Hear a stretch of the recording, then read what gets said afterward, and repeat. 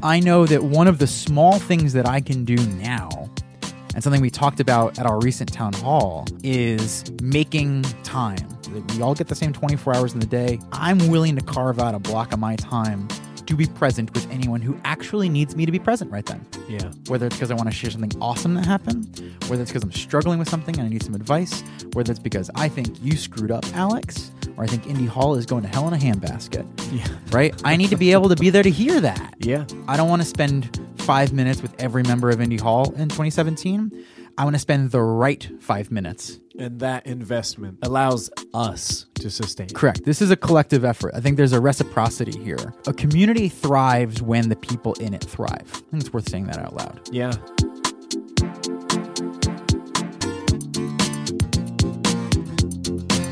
What is up, my friends? Welcome back to a brand new episode of the Co-working Weekly Show. As always, I am your host, Alex Hillman, and we are off to a hell of a start here in 2017. A lot of really exciting things going on between the last episode and this one. Exciting things here at Indie Hall this time of year. New faces, people coming back after being away for the holidays, people setting new goals. And we even talked about that in last week's episode with my partner, Jeff DeMasi, about the power of bringing people together around those common goals and how people come together to get better at the thing that they're doing. And we've been seeing that in action over the last couple of weeks. Now, today's episode is sort of a complement to last week's, where we're going to be talking about another theme, where amongst all of this excitement, there's something that I think sometimes we forget to do. It's too easy to get caught up in action and reaction, and sometimes we just sort of forget what it is that we're here to do in the first place. So in today's episode, Adam and I are going to be talking about some of the things that we do to slow down at just the right moment. Not stop, but slow down and make sure that we can hold the note and do the best job that we possibly can. The source of inspiration comes from an unlikely place, and we'll be talking about that more in just a couple of minutes. But before we do, I want to talk about something that we can do to help you pause and reflect and get the best work done you possibly can in 2017 and going forward. I've noticed something interesting. Folks like you and me, people who love co-working, we talk about how great it is to get people together to share what they're working on, to learn from each other, to be able to collaborate, and to help each other solve problems. That's what our co-working spaces are for, right? Meanwhile, every day of the week, I hear from folks who listen to this show. I've probably heard from you. And what you're telling me is that you're doing so much of the work to figure out how your co-working space is supposed to work, how to solve the problems you run across every day, how to make this place that you're trying to make, this community that you care so much about, be as successful as humanly possible. But you're doing it all on your own. I'm not talking about your members. I'm going to assume that you've got some members in your co-working space. You don't have someone who has the perspective that you do as a professional community builder, someone whose job it is to make a co-working space a truly awesome place to be, and the skills and know-how to make your community something that other people want to be a part of. So, at the risk of getting a little bit meta, we're looking for our first 10 members for a brand new community that we're calling the Indie Hall Brain Trust. In a way, this is a way for us, me and Sam and Adam, who you've heard on this show over and over, to turn the megaphone around, put it in your hands, and give you an opportunity to say, hey, I could use a hand with this. Does anybody understand how this works? And then for us to be there for you, with a community of professional community building peers, people who really get you, to give you the answers you need. So head over to coworkingweekly.com/braintrust and learn a little bit more about how we see this coming together. And if it sounds like something that can help you achieve your goals in 2017, whether that's to slow down or speed up, you'll be able to fill out an application and tell us a little bit more about you so we can start getting to know each other. I really hope you enjoyed this episode of the Co-working Weekly Show. Thank you so much for listening. Your tweets, your emails, your reviews on iTunes mean so much to me. There's just great stuff going on in our community, and I'm most excited about the Brain Trust opportunity as a way to start connecting some of you with each other. I've got thousands of people that I hear from, but you don't get to connect with each other. That, for me, is what the Brain Trust is about. So we're going to start small. We're going to start simple. We're going to start together, and we're going to have a great time. So without further ado, let's get into today's show.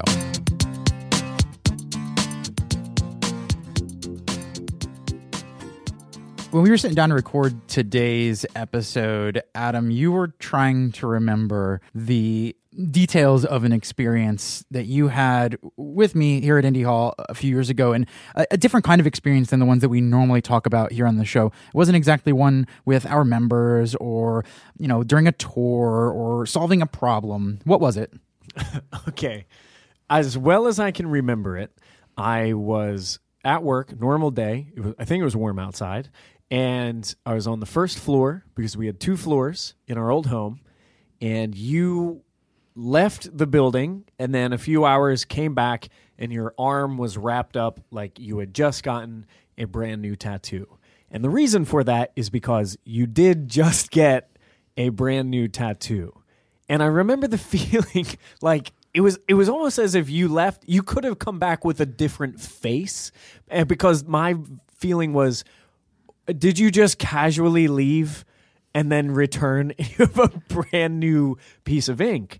And you have tattoos. Yeah, this was not a first tattoo, so No. this was not like a major bodily transformation. I have visible tattoos. Yeah. That's not a new thing. But I don't know why I had the expectation or the lack of expectation for that, but it still felt like something actually real just happened to you, and you're back. And then you showed me the tattoo, and I learned a new word. We're going to get to the word in a second. Yeah. So it was both impulsive and not, and I think that's kind of a theme of what we want to talk about today. I had not had a new tattoo in about 3 years. The most recent previous tattoo I had is also, I would argue, my most infamous. It's that big block letter JFDI on my right forearm. Jedi misspelled. Yes, the best misspelled Jedi tattoo that tattoo artist had given me. And for those who are unfamiliar with JFDI, it's a bit of a mantra here at Indie Hall. It started as a very personal mantra that I then decided to put on my friggin' forearm. And then it stands for just fucking do it. Mm-hmm. I can talk a little bit more about what those 4 words in that order mean and the backstory on that tattoo. That deserves its own episode. But that was the last tattoo that I had. I knew that I wanted a new one. Yeah. And for those of you listeners who have tattoos, you know that sort of addictive itch. It's been a while since you got one. You want another one. You don't know what it's going to be. And for me, all of my tattoos are some variation of language or symbol, and they also serve as some sort of reminder. That is sort of my style guide, if you will. Mm-hmm. And I knew that I wanted something to complement JFDI because I had seen JFDI, this just fucking do it mantra, sometimes misused, misinterpreted as a recklessness, as a constant state of motion. I think I was thinking a lot about the hype of hustle. Oh, yeah, sure. And the sort of culture around hustle that has grown and exploded. In a way, it's become so pervasive in culture that it is almost an excuse for being reckless, careless, just to get the job done. Right. JFDI was, for me, more of a reminder to do the thing that I already knew I was supposed to be doing. It was more of a, come on, man, you got this. You already know what's right. Mm-hmm. Just go do that. Mm-hmm. Again, I wanted to create another reminder for myself, should I ever get sucked up into that trap of hustle, that I had something else to temper it. Yeah. Way too many words to put into a tattoo. Yeah, it's a whole book. I think there literally are books about that, and I don't have enough. My arms aren't long enough for that. So I have been on the lookout for a way to say that. Yeah. That, like, easy with the hustle, man. Sure. Slow down a little bit. And I'm a longtime subscriber to Seth Godin's blog. Mm-hmm. Seth Godin is a prolific marketer, creative writer. He's got a bajillion books. And Seth has this knack for taking really big, hairy, complex ideas and writing 3 sentences about them that make your head explode and go, that's what I've been trying to say. Yes. I don't know how you said that so succinctly. He does it daily, too, which is the crazy thing. That day's blog post from Seth was titled Fermata. And at the top of the blog post was this symbol. It looked almost like a little Egyptian eye. Yeah. And in it, he described this mark, the fermata, that is from sheet music, that is part of the notation, right? So think about sheet music. It's a way of literally writing down sounds in a way that is later readable. Mm-hmm. Think about that. Like, they had to come up with a way to write down sounds. Yeah, I can't think about that actually because it hurts my brain. Okay, so the fermata is a unique symbol in the world of musical notation. Why is that? Because all of the other bits of notation are very, very, very specific. Hold this for 2 beats, for 4 beats, for 8 beats. Play this specific note.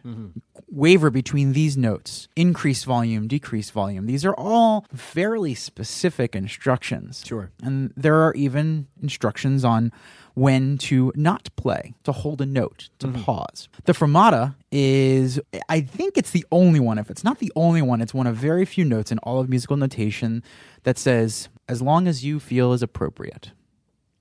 It actually puts some creative control in the hands of the person playing the instrument. So if we're talking about like an orchestra, right? Both the musicians are going to play that, but in many cases, the conductor will be the one who dictates how long to hold that note for or how long to sustain. The musicians are paying attention to the conductor, so it's not like the conductor is just deciding this without any reciprocity. Like everyone pays attention to what the conductor says, the leader of the group. Right, and that conductor may be, feeling the room, the audience. There's music builds tension, music tells a story, and the art of the conductor is to make that as impactful as possible. So the fermata tells the conductor, have the orchestra hold that note, not a specific count, but until you believe the time is right.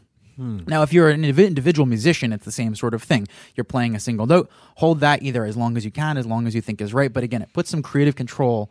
This is the sheet music, which is so rigid and instructive. It's almost like it gives you permission to hold that note as long as you think is right. And I was like, wow, that's super interesting. Yeah. And it felt like the complement to JFDI that I've been looking for. Because there's 2 parts to it, right? One is to hold a note in musical parlance is to sustain a note. Think about like the sustain pedal on a piano, right? You hold down that pedal while you play the notes, and the notes, they reverberate longer. Right? That sort of thing. Sustain is one of those beautiful words that's got multifaceted meaning. You can tie it to sustainability, which happens to be a core value of co-working. You go to coworking.org, you see the co-working core values: community, accessibility, sustainability, openness, and collaboration. Sustainability is a marquee one. It's a marquee of Indie Hall's existence as well. And also, there's that notion of like, if you're doing something, do it so that you can keep doing it. And that felt like the other side of the JFDI coin that I'd been looking for. That thing you've been waiting to do, just go do it. But also do it in a way that you can keep doing it. Like, be mindful of your own constraints, your own resources. Just fucking do it. But make sure you can hold that note. P.S. It's up to you how long you want to hold that note. That's what I think is interesting about fermata. I think fermata is interesting through and through. But that might be the thing that I find myself getting stuck on, in a good way, is hold on to this for as long as you think you need to.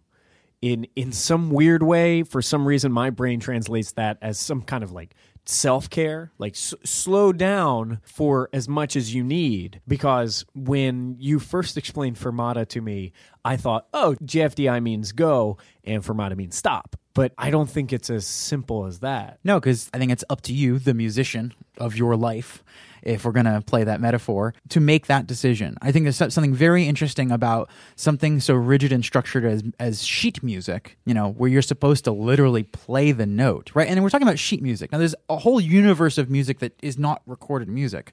I think about like jazz, right? So jazz doesn't have a fermata because jazz isn't written down. It's played off of each other. And I think when you're playing with other people, you have a bit more context to guess correctly when and where to hold a note, when and where to pause, let somebody else step up. But when it's just you, and remember that I think the biggest context for why co-working exists and thrives is because it allows people to be independent together. Yeah. I think there's something powerful about the reminder to hold that note. Yeah. To hold that note. When you got the tattoo, it was a few years ago. Yep. 2013. Was there anything that was happening at Indie Hall or in your life that you thought like fermata applies to this thing? All of this momentum that I have, all of this stuff that I'm working on, I need to remind myself, like you said, your tattoos are reminders. I need to remind myself. Well, one of the things that was interesting about 2013 is we were really doubling down on things like this, on like the podcast. Oh, yeah. Education of our peers, sharing what we know and learning what other people are up to. I think that was, in many ways, it was like one of our early apexes of doing work with other people, building communities around the world. Again, we'll go back to the musical analogies. Maybe this is a crescendo worth building up to. Mm-hmm. So I remember getting that blog post in my inbox from Seth. I remember sharing it in a chat room with yourself and Tony Bacigalupo, who we were teaching a community building masterclass with at the time. And I was like, guys, I think I figured out my next tattoo. I remember both of you responded with 3 exclamation points, and that was it. Yeah. Well, I mean, like, I remember when we would talk more often, but with Tony, the 3 of us would talk, and we'd talk about like a lot of highfalutin co-working concepts and things that we could do to return the co-working industry to its old glory. And when you had said that, I guess part of me just thought like, haha, oh yeah, it would be neat, wouldn't it? So I just didn't expect for you to JFDI on your fermata. And I think that was it. I made the decision in my head, this is what the next tattoo will be. The symbol says what I want to say. I put it on the inside of my right forearm. So the outside of my right forearm is the JFDI tattoo. The inside is the fermata. So I actually see the fermata a bit more often. I walked out the door of Indy Hall and I went for a walk around the block. And I made the decision that when I got to the corner of 2nd and Market Street, which is just a block away, I was going to have an opportunity to make a decision where I could keep walking down 2nd Street to Old City Tattoo and get this tattoo, or I'd go back to Indy Hall and sleep on it for the night. Sure. And when I got to the intersection of 2nd and Market Street, I said, we're going to go do this. Sure. And so I walked down to Old City Tattoo. I walked in, said, can you put this here? And he said, sure. I said, now? He goes, sounds great. Like you said, 2 hours later, I was out of the chair on my way back to Indy Hall, bandaged up. And I said, hey, look what I got. Yeah. Yeah. The last moment seemed very impulsive, but there was a long, slow build up to it. 3 years of figuring out something that I wanted to say, something I wanted to remind myself of, something that was worth reminding myself of. For me, I'm looking for things that I imagine will be timeless, useful reminders. I can't imagine not having JFDI be a symbol of my life. I can't imagine the begin love and end hate HTML tags on my wrists not being a part of my life. And the binary on my left arm translates to veritas, which is Latin for truth. And although there's 2 dead languages at play, I can't imagine a reminder to be truthful and be true to myself and the people around me not being a useful reminder. And so this notion of sustain, hold that note, I hadn't really even thought about it until this conversation. How hold the note really does have a duality of silence and self-care, as well as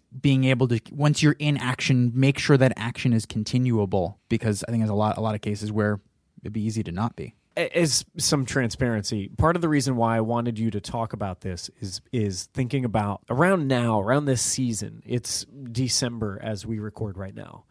I feel like there's a lot of hustle and bustle. I feel like there's a lot of hurry all over the place, just in season and holiday celebration in and of itself. Traveling places, things you have to do, the obligations you have to yourself, your family, your friends. And it's hard for me to remind myself to stop or keep going. And like I said, full transparency, as we're thinking about the shows that we can have, I was thinking, I need to have someone talk to me about how to slow the fuck down. And fermata has stuck out to me since the day that you got that tattoo.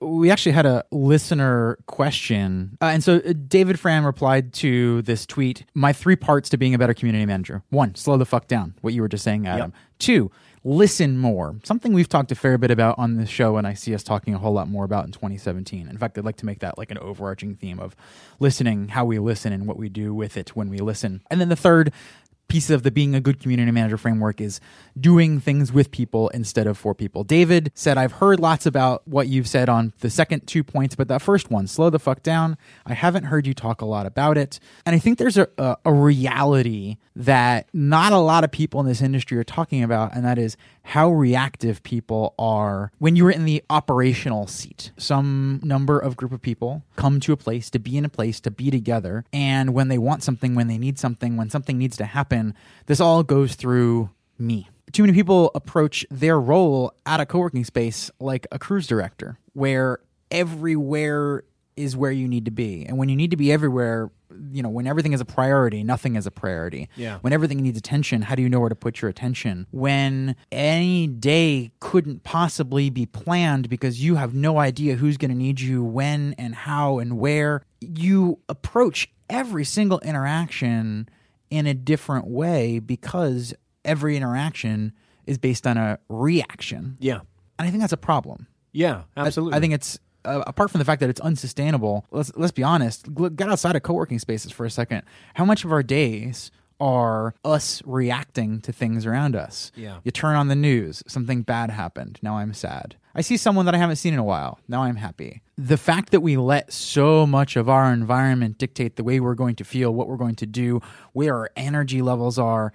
I don't know. I mean, I feel like there's a lot of folks out there who listen to this show who, if you had a better sense of how your day was going to go, you could be proactive instead of reactive. And in those moments where somebody actually needed you, you actually need to be present to help somebody with something because it was actually a priority, you could give them what they needed instead of everything being, let me get you off my plate so I can go on to the next thing that's crying for my attention. So in that way, it seems like slow the fuck down doesn't always have to do with stop what you're doing and take note of everything that's happening around you. Sometimes it has more to do with proactivity and being prepared for things that are coming to you as opposed to always relying on response. Like, slow the fuck down doesn't have to stop you dead in your tracks and end momentum. It seems like it means being more present. I think it means being present. I also think it means recognizing that not everything needs to be done this very second. Like, I don't know, there's a sense of urgency. Here's the difference. Here's the difference, Adam. Being aware of everyone's need and reacting to everyone's need. Yeah. Pulling those two things apart. It's hard. Yeah. It sounds real easy when it comes off my tongue like that. It's hard. Maybe one of the hardest parts of this job to say, I know that something is going on over there, and paying attention to the fact that it needs your attention and separating that from your reaction, the desire to do something about it can make the difference of really doing the right thing versus the wrong thing. So I'm doing a little bit of mental math, and I'm thinking in my brain, slow the fuck down, I equate to fermata. And fermata is sustain. And sustain means prioritize the things that need to be done so you can keep doing the things that need to be done, which means not always relying on responding to everything that's happening around you, which means investing in awareness of needs as opposed to reacting to needs. A+. Hey, it only took, what's our runtime on this? 24 minutes. That's not bad. Way too long for a tattoo, though. Yeah, that is a little too long for a tattoo. But that I think that's helpful to go all the way back to the beginning to, again, just pile on praise for Seth Godin and then to put a little praise onto what Fermata does and the power of it, even outside of sheet music, is that symbol represents that entire sequence for me. And that's a nuanced sequence. The truth is I don't think I ever would have understood what the symbol means if I didn't know what it felt like to burn out, if I didn't know what it felt like to feel like I never stopped or never really considered what I was doing at the time. And to take that even further, the real truth is I think every day I continue to learn what fermata means. If we take fermata as a concept like we're talking about, that entire chain of events, I would think of this as a practice. And you gain the skill by doing the practice. I watch other people deploy this practice consciously or not. Yeah. Or I watch them not deploy it and sort of flit from one thing to the next like a honeybee hoping to get a little bit more pollen out of the next, a little bit more pollen out of the next. I think there's a duality of people who are good at jobs like this in that they are inherently empathic, right? Mm-hmm. You have the ability to be with people, understand where they're coming from. There's lots of talk in the sort of global zeitgeist right now about how empathy and leadership and listening are all so deeply intertwined and also massively lacking in things like management and just general public discourse. The flip side of that, though, is people who tend to be extraordinarily empathetic to a degree feel other people's feelings. Mm-hmm. You're not just feeling your own feelings, but taking the time to sit with somebody else who is struggling with something, someone who is in a moment where they need help. Mm-hmm. They come to you, you recognize their need for help as pain, and you start feeling their need for help as pain. And there's something very interesting and sort of subtle that I think starts to happen where because you're able to feel someone else's pain and it causes you pain, you want to make that problem go away right now. Hence reacting to an issue. And this is super, super subtle. But when I start noticing that I want to help somebody because their pain is causing me pain, I'm not actually listening to them anymore. I'm just looking for the quickest way to get them out of the rut that they're in, back on track. Yeah. And maybe, and I would argue in many cases what they actually need is someone to sit there with them and go a little bit deeper and maybe even go into a more painful part. Like, how many problems do we address on the surface level just because we want the problem to go away and then the problem comes right back? Yeah. Not only does that continue to take up our time, but it also burns us out even further because we keep doing the thing that we think that person needs, but they're back exactly where they started at the beginning. Yeah, and this was a hard lesson that I've learned over the years, and something that I've learned is people will never stop you when you say, I want to be present with you. I can't be present now, but it's important that I'm present. So we should do this thing later because I really want to be present with you and I owe you that. And that feels good. Whereas I used to think, oh God, you feel pain, I feel pain, I want this pain to go away right now. And I wasn't fully there because there were so many other things to be busy with. Very few people in my life, maybe no one, has ever had a problem with me saying, I owe you my presence and that's important to me. I can't give it to you right now, but I'm going to give it to you soon, later, in an hour, at 5, something like that. That helps a lot. Yeah. I think about another a friend of mine by the name of Gary Vaynerchuk. Gary always talks about going deep instead of going wide, where a lot of marketers want to cast the widest net possible. And Gary said, I might cast as wide of a net, but I'm going to go one layer deeper. Mm-hmm. Right? So it's not about how many followers I have. It's about how many followers who care. Mm-hmm. For him, I think the crossover here is it's all about giving tiny bits of genuine attention to people, going one layer deeper than the people who are used to just being close enough that they're able to hear you shout. Yeah. So if we bring this back into community builder territory, what if instead of going wide, trying to give everybody everything all the time, like you said, being willing to say, look, I actually want to be able to pay attention. I think this is actually one of the biggest things for me and for Indy Hall to be working on in 2017. And I will also be the first to say I'm super guilty of it right now. Our 2016 put me in a place to be super, super, super, super, super reactive. Mm-hmm. And I hate it. I hate the way it makes me feel. I hate the way it makes other people feel. I hate the way it makes Indy Hall feel. It's not who we are. It's not what we're good at.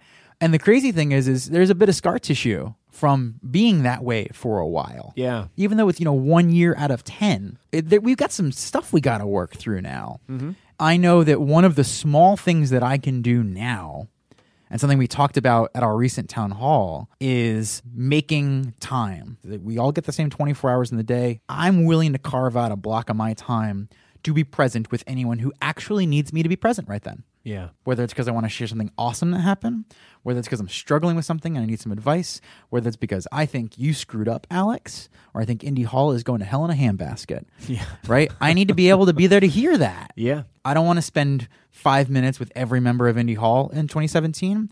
I want to spend the right 5 minutes. And that investment allows us to sustain. Correct. This is a collective effort. I think there's a reciprocity here. A community thrives when the people in it thrive. I think it's worth saying that out loud. Yeah. Right? So this is about making sure that individuals in the ecosystem thrive. When that happens, the ecosystem thrives. So making sure that individuals in this ecosystem have what they need in order to hold that note. And maybe all they need is a little pep talk. Maybe all they need is to vent, but they're able to hold that note a little bit longer. And the flip side of that is the more in touch I am, the more in touch we are as a team with our members, and the more in touch our members are with each other. Because that's again, everything we do, we lead by example. By making more time for other people, myself, my hope is that a secondary effect is that other people in this community, peers of each other, will make a little more time for each other. Because I think that's the one thing that we have historically been very good at. And I won't say we're bad at it now, but we're not firing on all 8 cylinders. Yeah. Because we got busy. Yeah. We got busy. Busy is surface level. Busy is bullshit. Yeah. We're all busy. Every single person in this room, I assume, is busy. No one is more busy than the other person. If we're building things on top of the assumption that other people are busy, or worse, that they're too busy for each other, what the hell are we doing here? Yeah. The year that we've had at Indy Hall, the year that I think a lot of people have had just in their lives in general, the season itself right now, all of these things led me to wanting to have a conversation about slowing down, catching up, maintaining speed. It also makes me think of something that we talked about the same year that you got the tattoo. But back in 2013, when we were still running Coworking Weekly as a newsletter, there was a story that we ran in there. It was a TED Talk. And the TED Talk was in Coworking Weekly number 52 in March 2013. And it was called Lead Like the Great Conductors. And it was a talk from a man who is a conductor about how conductors in orchestras lead their musician. What was cool about that talk was he showed a mix of, I believe it was 6 great conductors from different parts of the world, and each one had a different style. Yeah. And he literally showed the audience videos of these conductors in front of their musicians, their orchestras, leading the group in creating music together. And as he opened, I believe, describing it, making order out of chaos. I mean, because all of those instruments being played at different times, different ways, the fact that it sounds beautiful is kind of a miracle. And the fact that that is taking place without a single word between the conductor and all of the musicians. There's an unspoken language, there's an energy, there are feelings exchanged. One conductor has very almost overstated gestures. He literally looks like he's driving the bus. Yes. Right? And like he may as well be playing all of the instruments himself. Yeah. You almost see the musicians playing out of fear. I don't want to say this guy looked scary, but he kind of looked scary. Yeah, I think there's some kind of intimidation. Like his boisterous movements are loud, they're big, they're also really commanding. Commanding is the word, and I wish I could remember his name. I didn't jot down the note, but I remember that conductor in particular as one who stood out to me as that if there was an opposite to my style, it's that. It's this guy. Right? There was no subtlety to it. Yeah. He was taking a subtle communication style of body language and gesture and almost caricaturizing it. If you could imagine what a Disney cartoon conductor looks like, that's what this guy looks like. Down to like the greasy hair parted down the middle that was like flapping in his face, like all of that. Yeah. And I think for me, that conductor created sort of an anchor. Mm-hmm. And as the speaker, Ite, went through each of these conductors, they were increasingly subtle. There was more gentle gestures, more soft waving. There was a great example of one of the conductors communicating with a specific musician who kept screwing up, and you could read the language in just his facial gestures of like, you got it wrong again, see me after class. Yeah. Like just sort of this escalation that, again, if I hadn't been told to look for it, I wouldn't have seen it. All the way through to the last conductor who literally had his arms crossed, and not like a closed off cross, but in a very comfortable cross. Mm-hmm. I'm not exaggerating. You have to go watch this video. We'll link to it in the show notes. This guy led an orchestra with his smile. Yeah. And it was the most beautiful, subtle thing to be paying attention to how somebody sat with a room of performers and how he communicated to them with a single facial gesture and all of the little variations of it, but how much you can see if you're paying attention to it. You know, for me, I think that the takeaways from this TED Talk that were intended in this, the speaker has an entire practice around teaching leadership in corporations and organizations and things like that. So I'm not inferring that was his point. That was his point, was we as leaders can learn things from these conductors. Of course. The takeaway for me was, as I was rewatching this before we sat down to record, is I wonder what the differences are in the makeup of the orchestra over time for each of these conductors. For instance, when we were talking about that more commanding conductor versus another conductor who, the quote that I wrote down from that was, let me see if I can find it real quick. The worst damage I can do to my orchestra is give them a clear instruction, because that would prevent the ensemble, the listening to each other. And that's needed for an orchestra. He said, I'm opening a space for you to put in your interpretation. When it's needed, the authority is there, but authority alone is not enough to make someone your partners. Basically, there is a command and conquer approach to leading an orchestra, and there is this clearly inherently more subtle collaborative approach to leading an orchestra. Both can work, but I'm very curious about what the after effects are. Do the players who play for the more commanding conductor leave more often? Yeah. Are there certain kinds of talent that are drawn to that? And are there pros and cons of that? I can imagine there are people who want the clear, deliberate instruction. There are people who want to have some creative interpretation. The person who wants the fermata. And I think there's room for both. But I got to bring it back to that. This is another layer of sustain. What is the difference of the orchestra that plays for the command and conquer conductor versus the one who the conductor leaves them a little bit of room to look to each other? How does that affect their tenure as players together, their bond as a group? I have to imagine that there are much more resilient bonds in an orchestra where the conductor says, I'm not going to tell you what to do all the time. You've got to look to each other. That is a very, very, very powerful statement in a way that is so much more powerful than someone who commands from a place of power. I think that's super interesting. I think so too. I think one of the things I love very much about this video is over the years I've had a lot of interpretation of what the lesson is, what the purpose is. But what it's always done is it's kept me aware. It's heightened my awareness for a certain variety, and I mean variety, different styles of leadership, and also just the attentiveness of someone who is leading a group and how he or she pays attention to them and they pay attention to him, and it's a relationship. And it's a relationship that you must be present for, or something's going to go awry. The last quote that I wrote down from when I was rewatching the video is that control is not a zero-sum game. And again, I think about the spectrum of these 6 conductors leading their orchestras in different ways, and each of them is able to create a piece of music.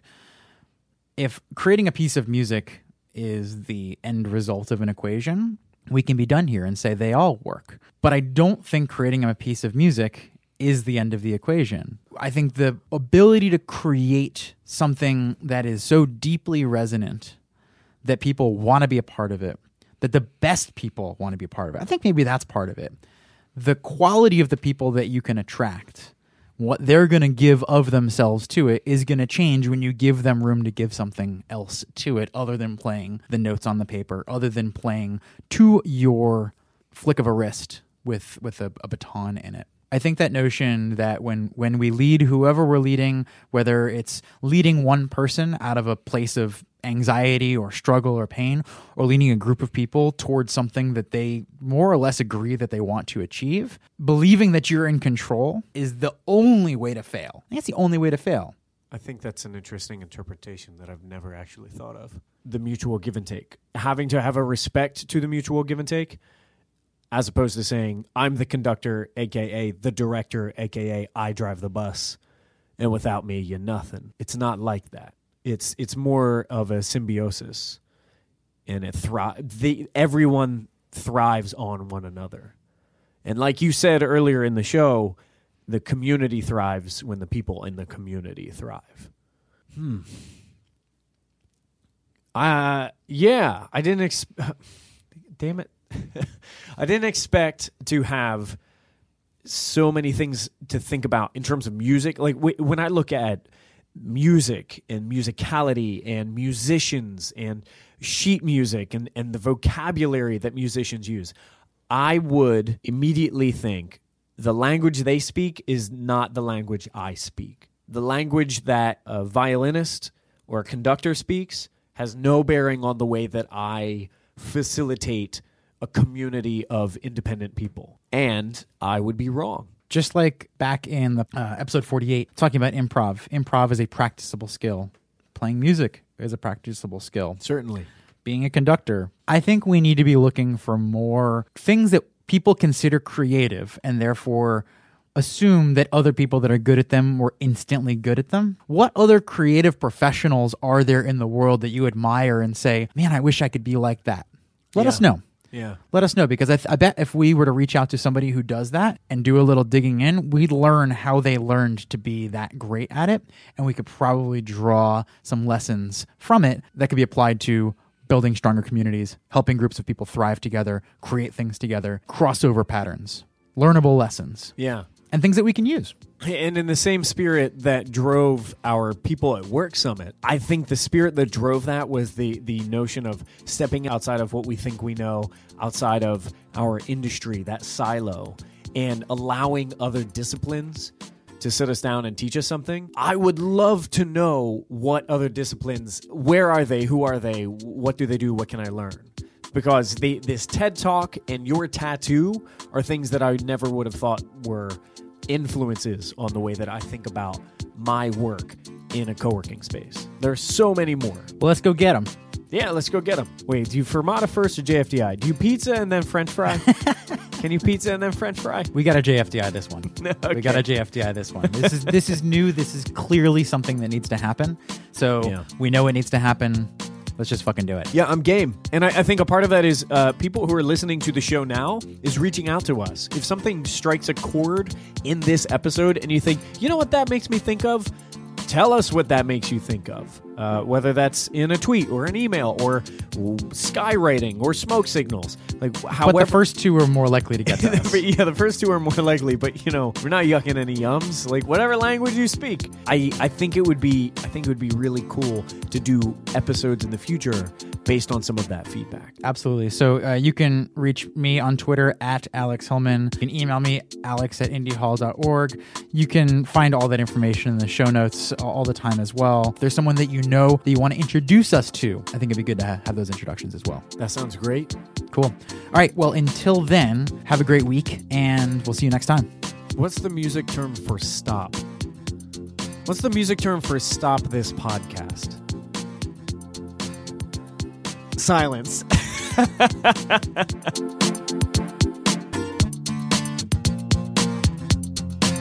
Hi, I'm Sam. Hey, I'm Adam. If you're enjoying this podcast, you can do us a little favor. Go to iTunes, review, and share Co-working Weekly. coworkingweekly.com/iTunes. You could say, listening to this podcast is both fun and educational, just like kids' toys. You might say, this is the only co-working podcast that I listen to. I would say that. This podcast is as good as chocolate pudding. This podcast is better than black licorice. You might not say that, but you might say that. You might say, this co-working podcast is the Co-working Weekly podcast. That's tautological. It's perfect. However this podcast makes you feel, just say it. The more people are a part of Co-working Weekly, the better Co-working Weekly becomes. This podcast is so much better than the hot dog I had for lunch.